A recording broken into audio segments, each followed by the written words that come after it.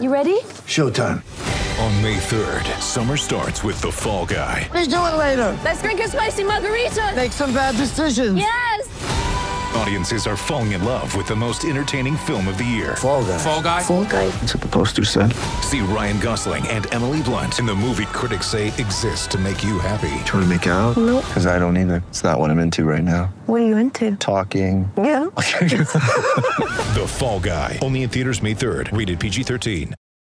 Time now for the Coach's Show, brought to you by Fanatics with head coach Quinn Snyder. And Coach, as you get ready to play the Nuggets again, I don't know what your view was. I know you watch film all the time to try to get better. How much did you go back and watch that series, either to improve, to enjoy it, to just kind of try to figure out and take in that whole unique experience? Well, I don't think I enjoyed it as much. There were certainly good things about it. We went back and watched Game 7 and, watched certain parts of the series. Alex Jensen did too. You don't have time, obviously, to watch all 7 games. To give you a little bit of an idea of some things you might see, their teams actually, they're by and large, as long as Jokic and Murray are there, they're basically the same team. But Grant leaving in particular changes them a little bit. So there's things you can definitely take from it. But this being a new season, I think there's things that obviously you have to factor in and account for that are different as well. Is that Game 7 loss talked about amongst the team? Is it just kind of unspoken? Is it just not a part of this season at all because you've moved on? I think it's part of, a series like that always gets lodged in your mind. It was certainly talked about last summer and into the fall.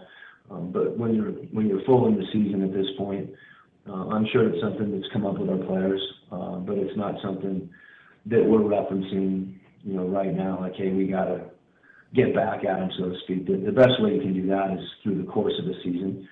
When you get an opportunity to play again in the playoffs, that's certainly different. But I know our guys, and I know that that's certainly if not in the back of their brain, somewhere there.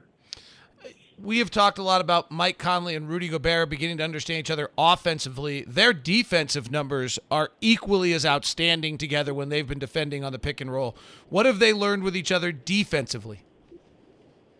Well, not to take anything away from Rudy, because we know how good he is, and he's impactful in some ways no matter who he's with. But in this case, even more so, some of the things that Mike's begun to do, just moving his pickup points a little further up the floor, being a little more active on the ball. I think what it does, he's so quick, it gives him the opportunity to keep the defense, or keep the offense, I should say, guessing, whether he's going to slide under a pick and roll, if it's up on the floor more, use his quickness to get over the top. A lot of those things that, even last game, he pursued Trae Young and blocked his shot. So, I think those two together, as you said, getting to know each other, and you're right, defense, continuity in defense is as important on offense. You just don't notice it as much, and, you score it in a different way.